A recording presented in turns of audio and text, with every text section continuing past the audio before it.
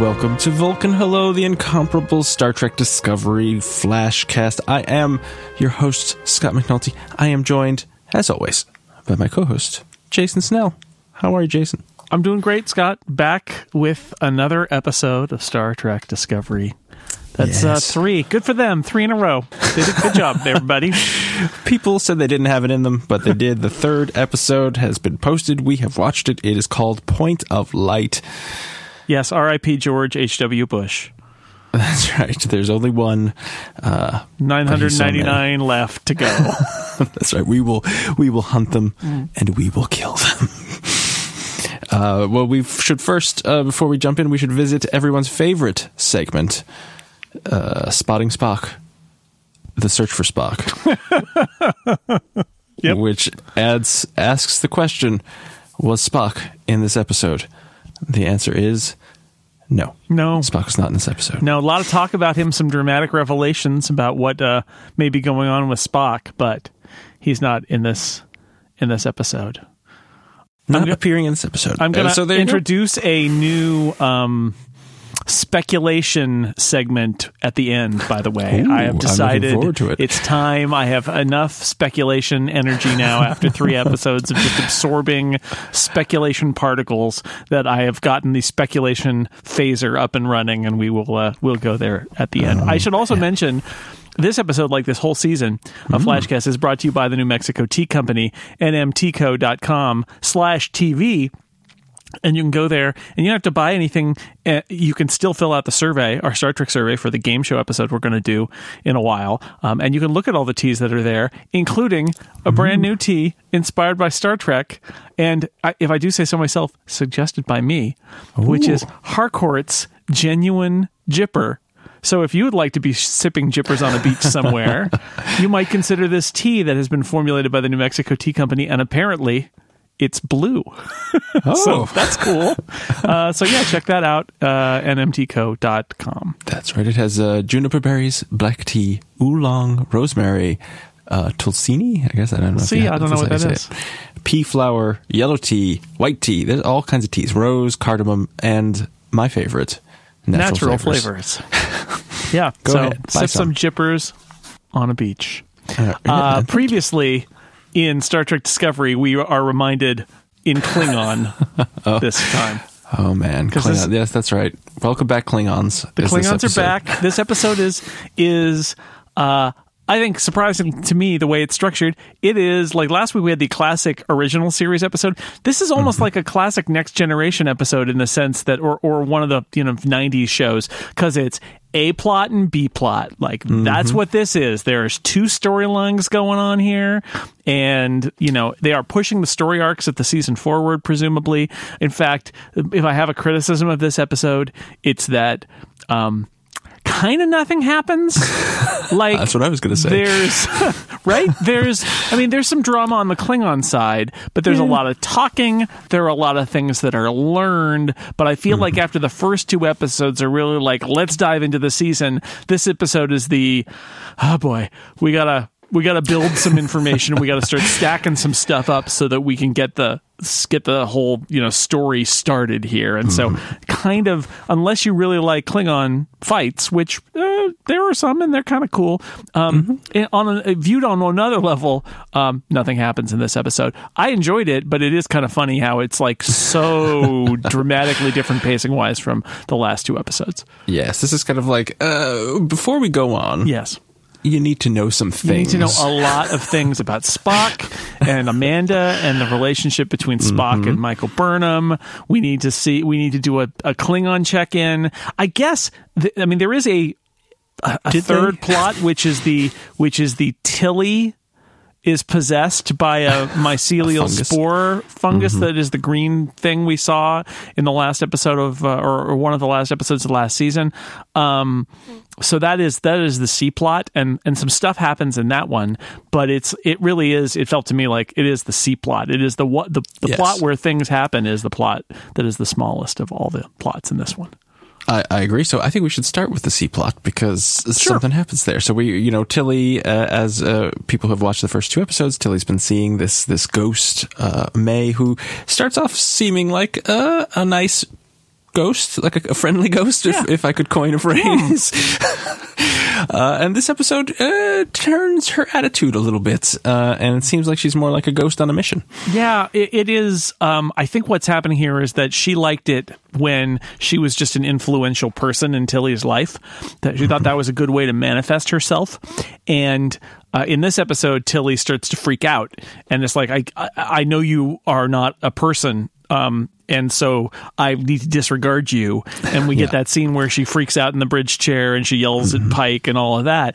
And I think the ghost is like really, I liked it that the ghost is like really angry. Like, why are you not listening to me? We have a plan. There's a whole thing I want to do here.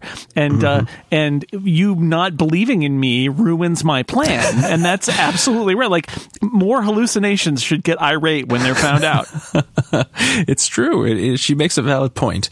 And then they do this nifty thing where, so she's like, oh, is that the captain? They're on the bridge. And May says, oh, is that the captain? And it's Pike. And Tilly's like, yes, it's the captain. Now leave me alone. And May's like, that's not the captain. He's got blonde hair and he's much whiter. Yeah, because he's a very pale man. And I'm like, who could that be? It's Stamets, of course. It's Stamets, because this person is this whatever it is. That was the moment where I'm like, oh, this is like a spore ghost, isn't it? And that was, and I was relieved. Two things I'm relieved about. One, I'm very happy that Tilly, having a secret friend who's a ghost, did not get played out over multiple episodes where she's like, oh, go away, ghost, I'm going to be fine. Like, literally the next episode, it all falls apart. I think that's really good. I hate it when they string stories like that along. I'm also really relieved after that little green dot landed on Tilly last season, and I honestly, I rolled my eyes. I was like, oh boy, planting seeds for next season. We're gonna have a whole plot about that. It's like, nope, it's out in the open right now. Like, it's not, we don't have to wait. We don't know it's coming for like 8 episodes before they finally address it. It's like episode 3 directly addressed.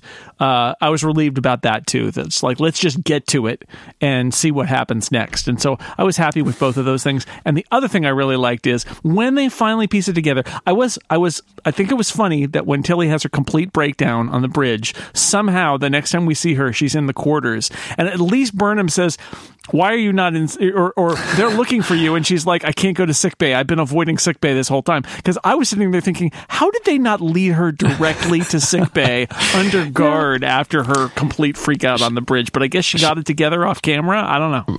I guess she did have a pretty much a complete breakdown and storm off the bridge. Utter seems breakdown. Like they might say, something strange with Tilly. Something stranger with Tilly. Yeah, and well, I mean, Pike notices, like, you're not talking, right? Like, there's something really wrong with Tilly. She's not talking. And then, so I like that when they get her to engineering, and they work the problem, they figure it out. We get a glare and care from Saru, who's like, yeah, I knew you were acting like a crazy person, but you were just sick.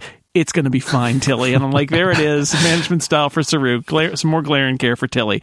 But the best part is that they're like, there's like a spore. There's like an alien mirror universe spore in here. Stamets is like, I know what we can do. And he gets out like a big like laser suction thing and goes, I'm just going to pull it out of you right now. And I thought that was really cool. There's no like discussion or I could work something up in a couple of hours. He's literally like, I'm not going to give this thing any time to try and fight this. I am literally going to take this piece of equipment and flip it on, and you just yank the crap out of whatever is in you, Tilly. And it was shockingly fast, and I actually kind of thought it was great. Like, nope, let's do it right now. It's no anticipation. We don't want you to get nervous. We're going to just do this right now. And they did. That was kind of fun.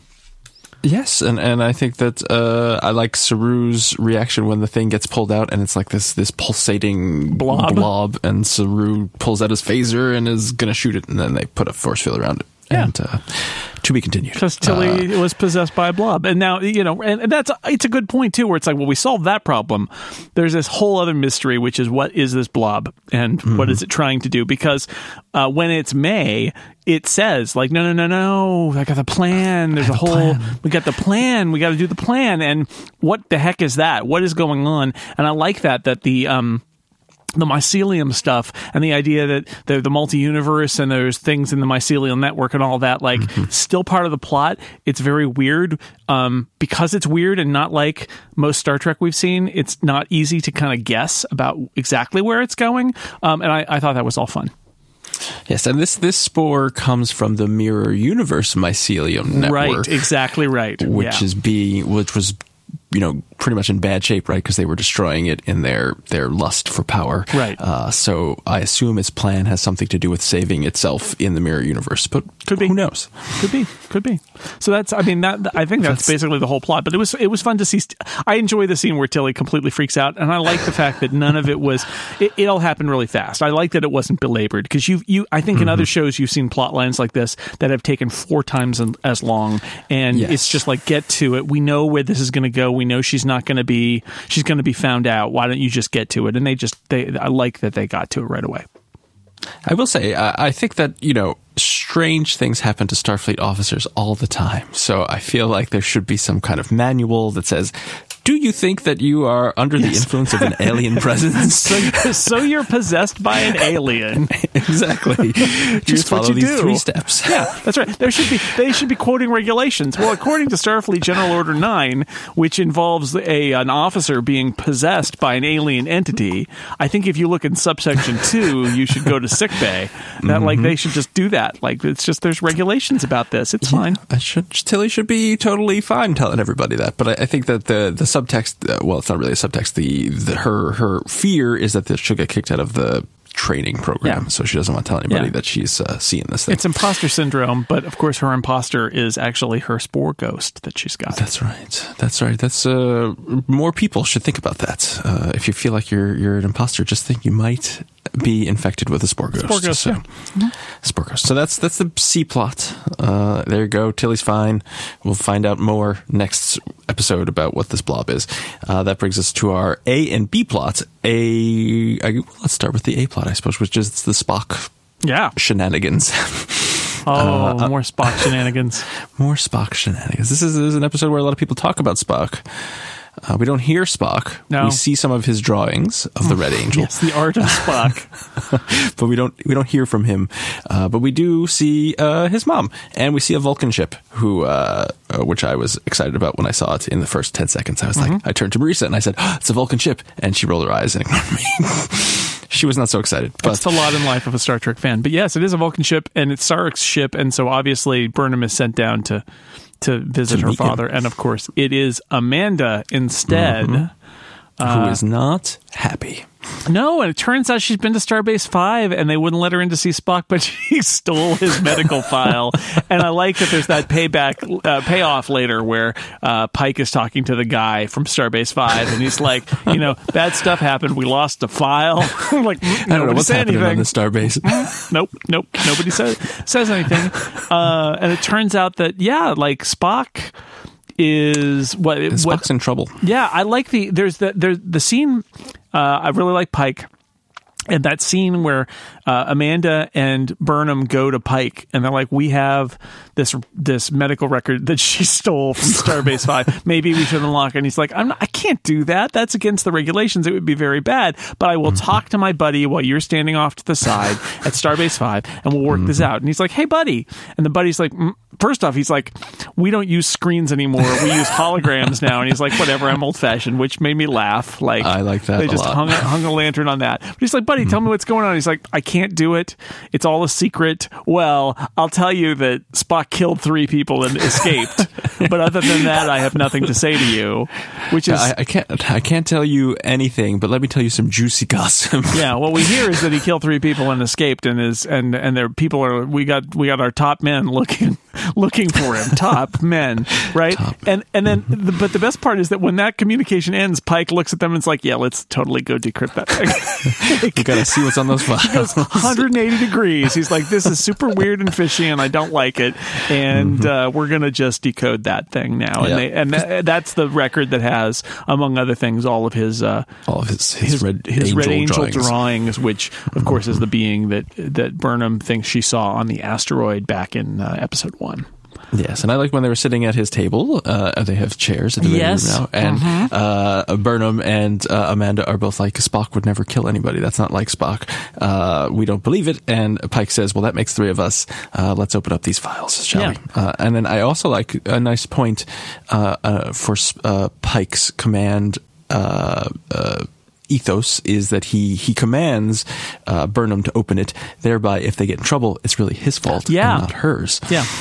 I think he's a solid guy. He feels like he's got to prove himself to this crew after they've dealt with Lorca, but he's definitely a solid guy. And then the other revelation, I guess, is the historical revelation. I really liked that Amanda says, oh, this is why we never have family dinner with the four of us, basically. You're the reason. Is that Burnham, and this, let me see if this is how you read it. What I got out of it was basically that Burnham felt like the logic extremists who is a phrase I love. Who had attacked, yes, that's right. It's extreme logic. It's the most logical of all the logic. It's totally insane in extreme logic.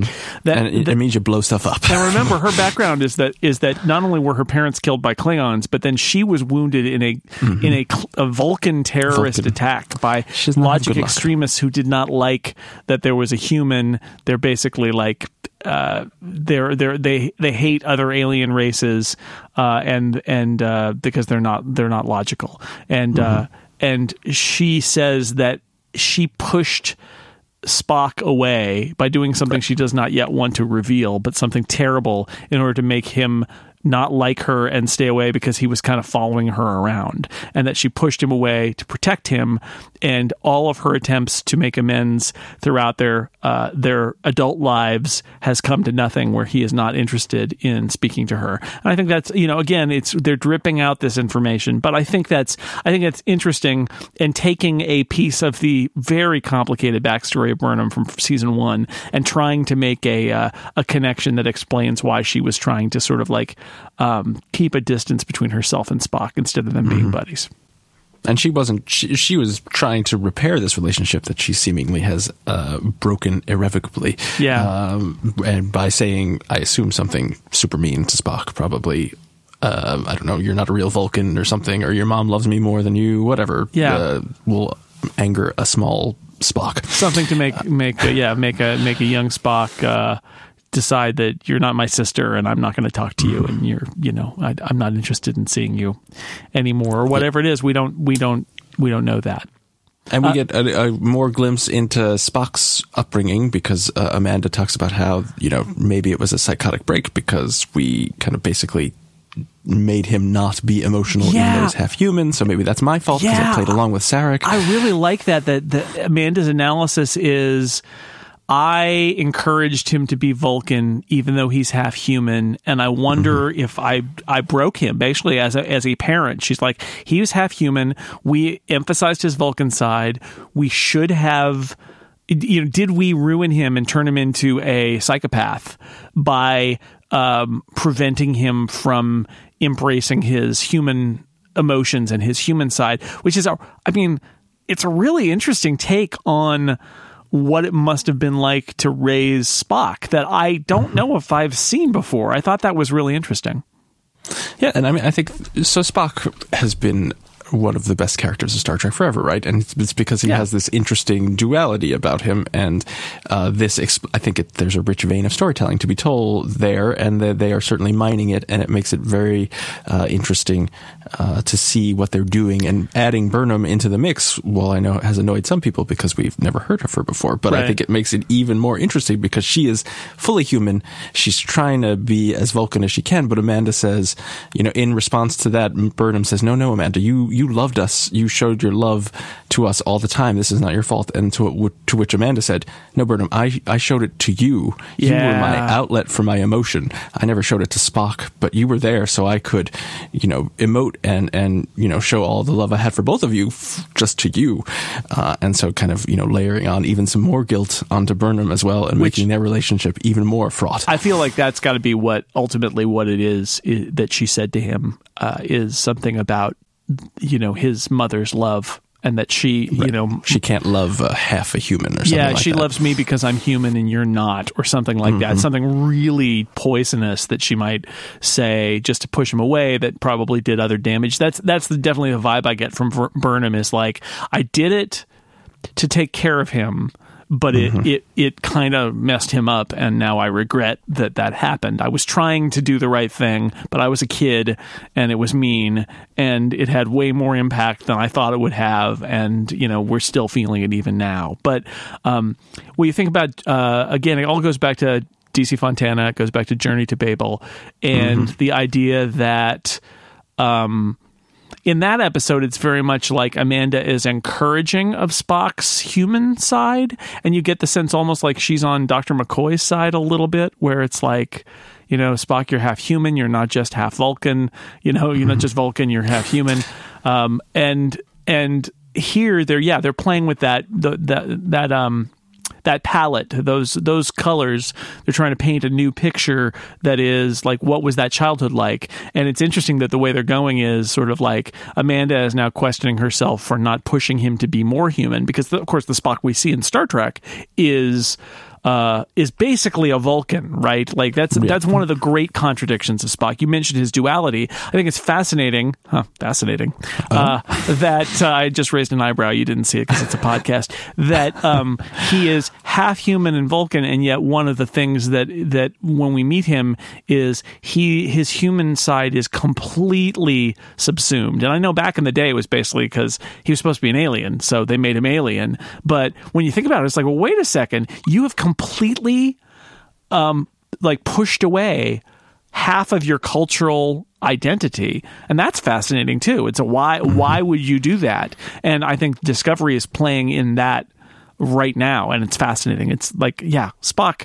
I think it's really smart for them to go down this route. Part of it is probably just that they inherited the story from the creator of the show back at the very beginning of season 1. But if you've got Spock in the mix, what we were seeing about season 2 is like, just go for it. Captain Pike is there. Spock is maybe will be here at some point, because they cast a guy, so he's probably going to be in it at some point. And like, let's make and Burnham's relationship with Spock is relevant and fascinating, and it's very interesting and logical. Fascinating. I keep saying that. One day I'll find a word that is a good alternative. Another thing that Spock always says. Anyway. Yes.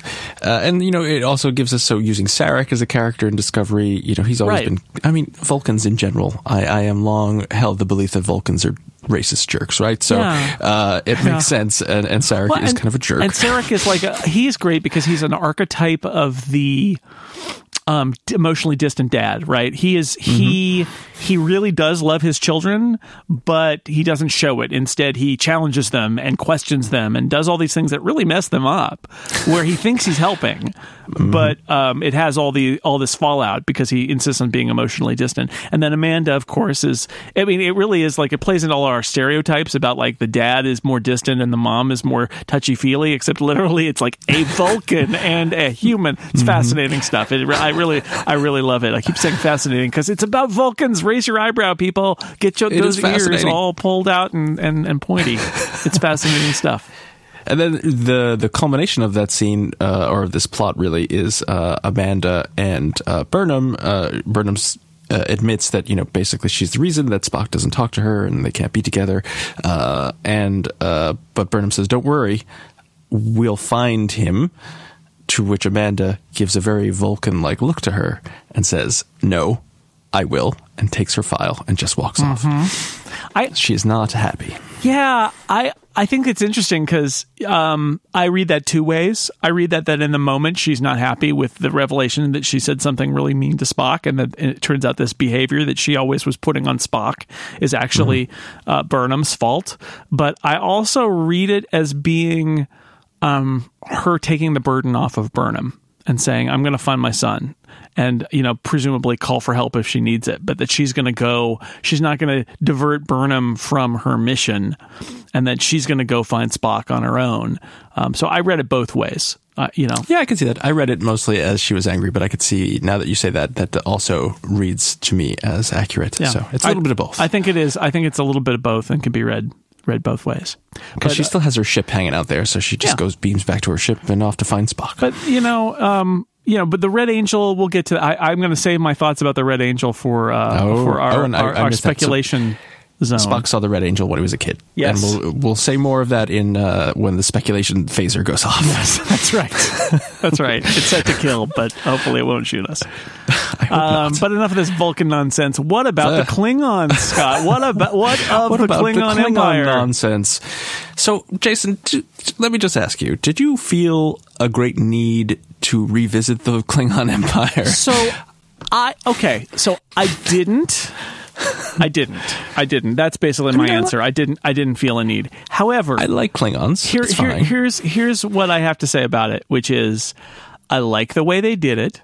Mm-hmm. I think there is that scene where Burnham's got the Universal Translator and she's listening to them in English, and then they go and they convert and then they're speaking in English, and it's like it's a little bit like the Hunt for Red October scene where Sean Connery starts reading out of the Bible and he stops speaking Russian and starts speaking English, and but they literally did that in this one where L'Rell is talking and her subtitles turn into Klingon subtitles as she begins to speak in English.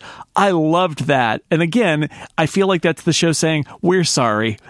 There were too many Klingon subtitles last year. That was probably a mistake on our part. So I feel like they're trying to make amends. There's that great line, which is I hear the Klingons are growing hair now that the war is over, which is like, again, hanging a lantern on it. But it made me laugh. It's like, they can let their hair grow now. And also because we decided the bald Klingons was weird and we're going to add hair to everybody. Yeah. But that all said, I think I felt like last season we could never see L'Rell and we could never see Tyler again. It would be fine. They obviously decided that they wanted to have L'Rell and they wanted to have Tyler back on the show. And if you're going to do that, I like how we see L'Rell having to navigate this situation and this incredible complexity. So Tyler decides to go with L'Rell, but just as he's not really Tyler, he's also not really Voq. And so having that all in this episode, we get all of the complications there where L'Rell loves Voq, but Tyler isn't Voq, and he has feelings for Burnham, and he calls Burnham to be helpful, but then L'Rell is jealous of him. I feel like all of that is necessary if you're going to essentially send Tyler off and have him leave the Klingons. I'm not sure. So I don't know. I would have been fine if we had never seen any of them ever again, but they're not going to do that. So given that we're going to have to deal with the Klingons, I thought they did it really well. I would have been fine if they didn't come back.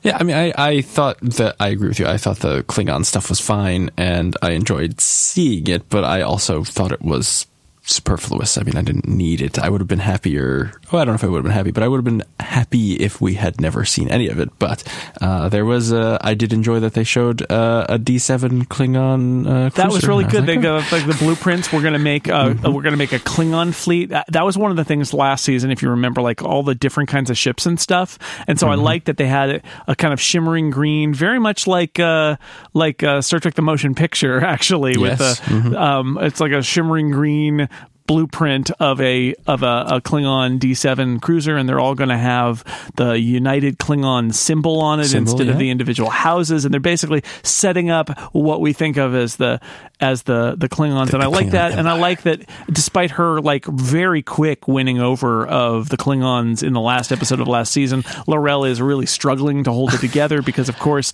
I like this touch, all of the heads of the houses are men. Are men, yes. And they don't, and then this is the point that Georgiou makes later, right? Which is you can't have this guy here. They think that he's just pulling the strings and you're his puppet and he's a human and you gotta get rid of him because the men don't believe that we, the women can do this. And I really like that because that was all of again, this show this season is doing a lot of just calling out the problems people had with parts of the last season and saying, and now we're going to fix it. And I really appreciate that part of it.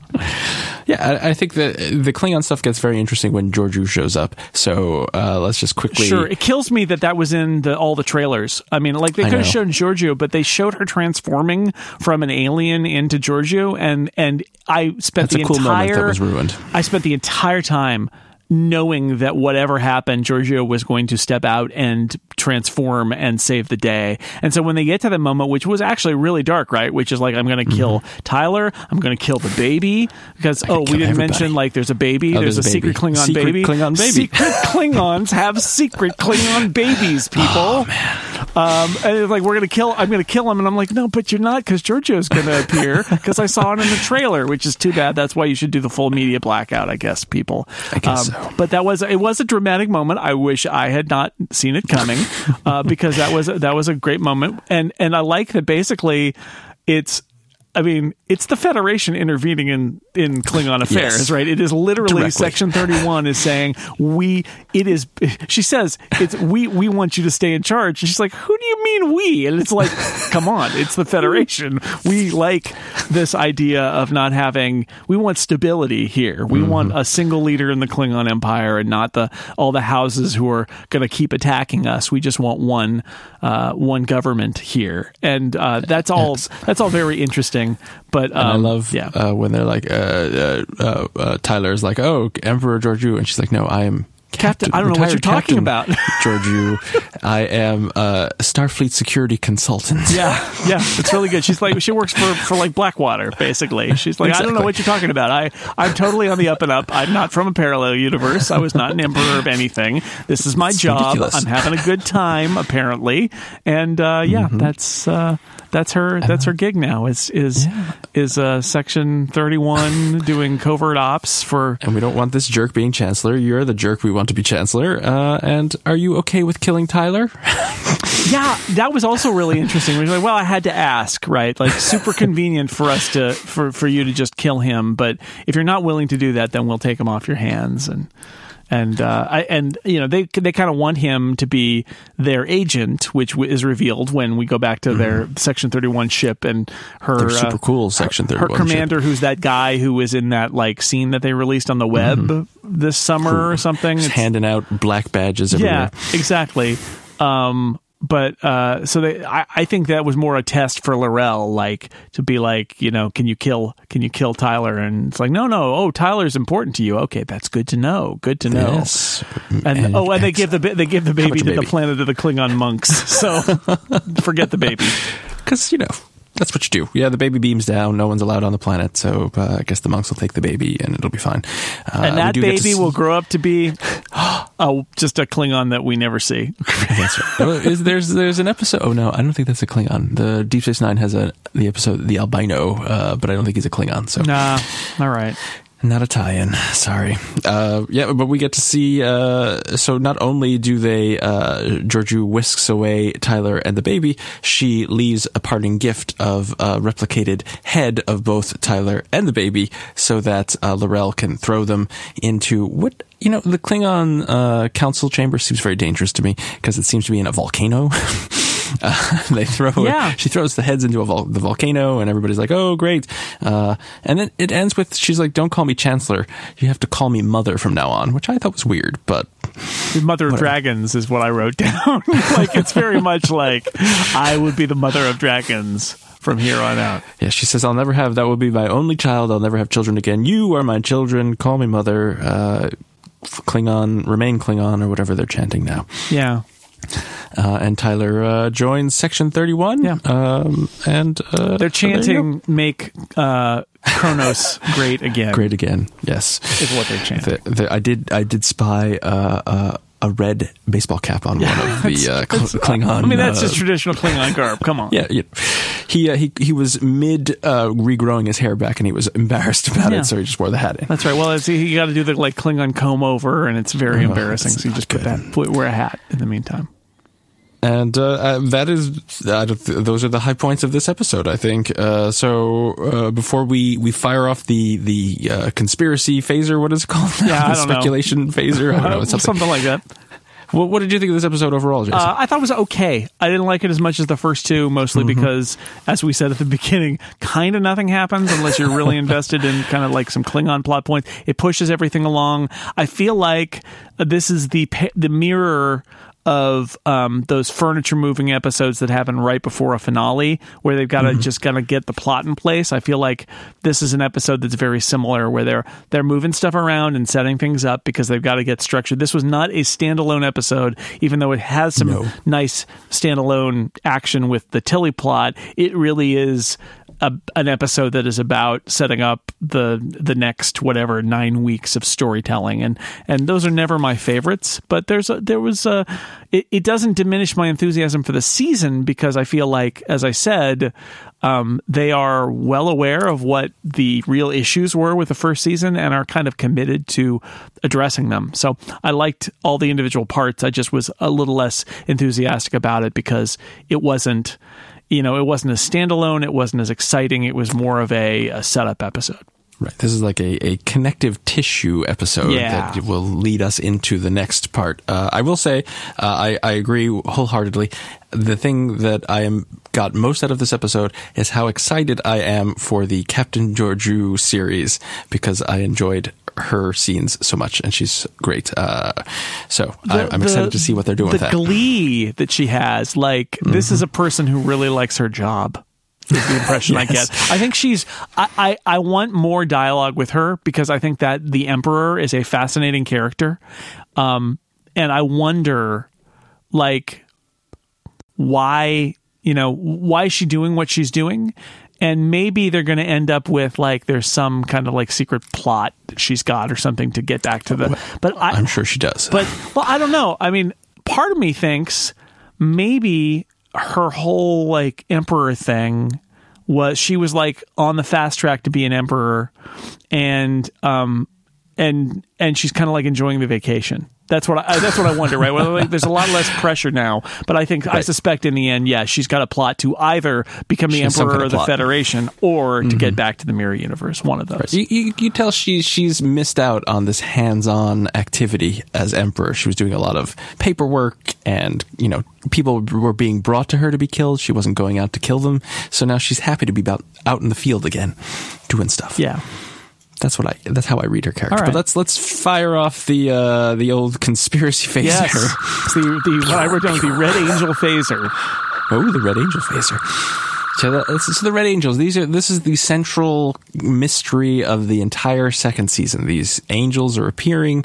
Burnham has seen it. Spock has seen it. He's drawing them. And now we find out, and in the last episode, we saw a red angel in a stained glass window of that wacky planet they went to.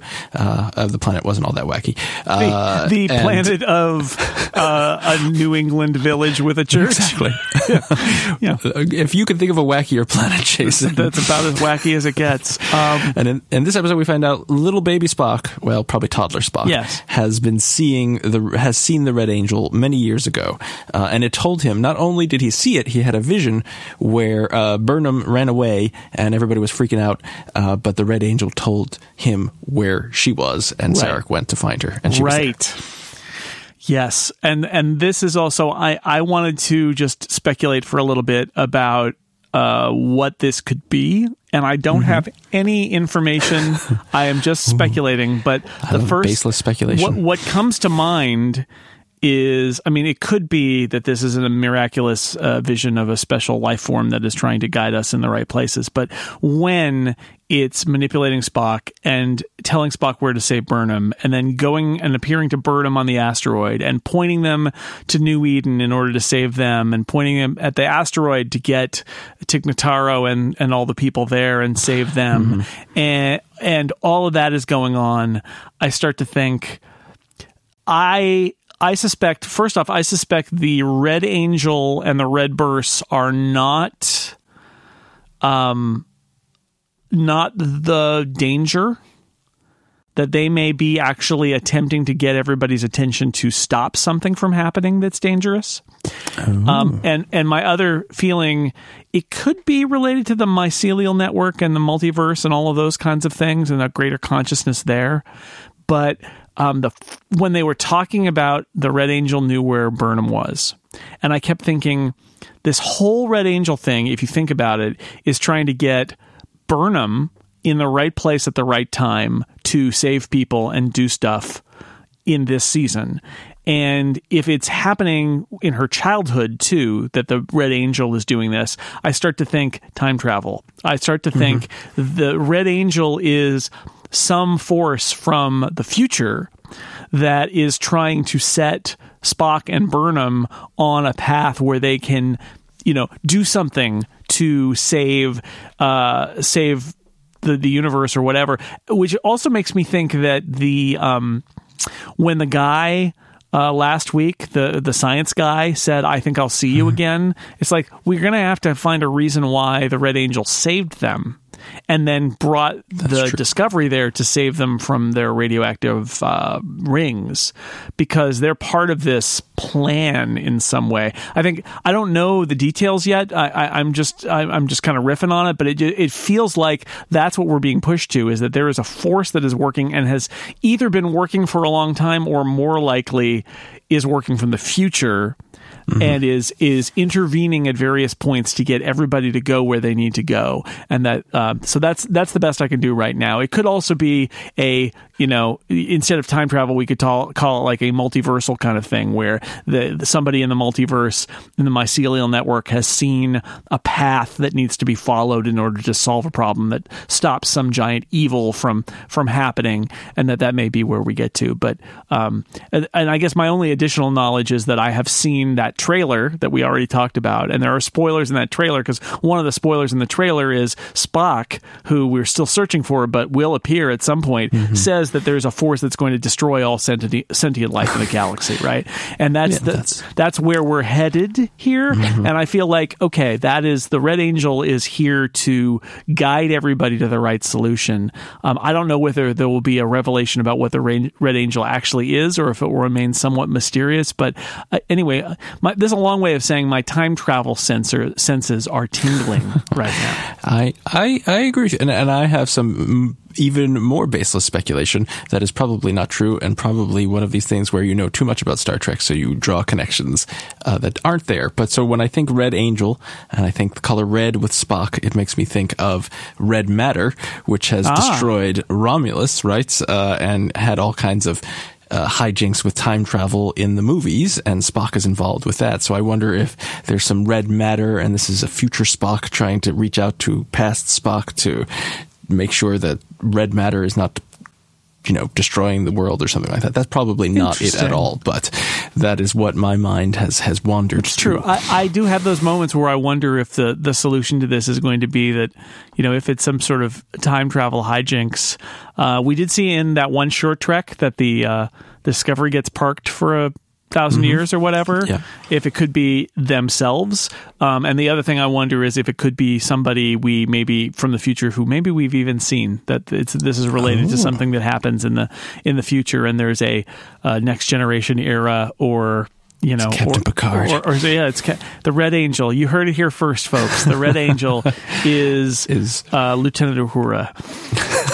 That would be awesome. I don't know how they would explain it, but I would like it. She's just opening Hamlin frequencies from the future. That's all. That's all she's doing. She's very good at her job. She wears red. Oh, see, I like the connections, Jason. I don't know. So maybe this is not the best conspiracy corner, but we'll gather more information next week and figure it out. We have very little to go on. It's early days yet. I mean, I'm sure that there's a Reddit post that has figured out the entire thing, just like they figured out how that Ash Tyler was Vogue last year. But that's still, I think that still took like 5 episodes. So we're not there yet. The internet hasn't yet solved the entire story arc for this season.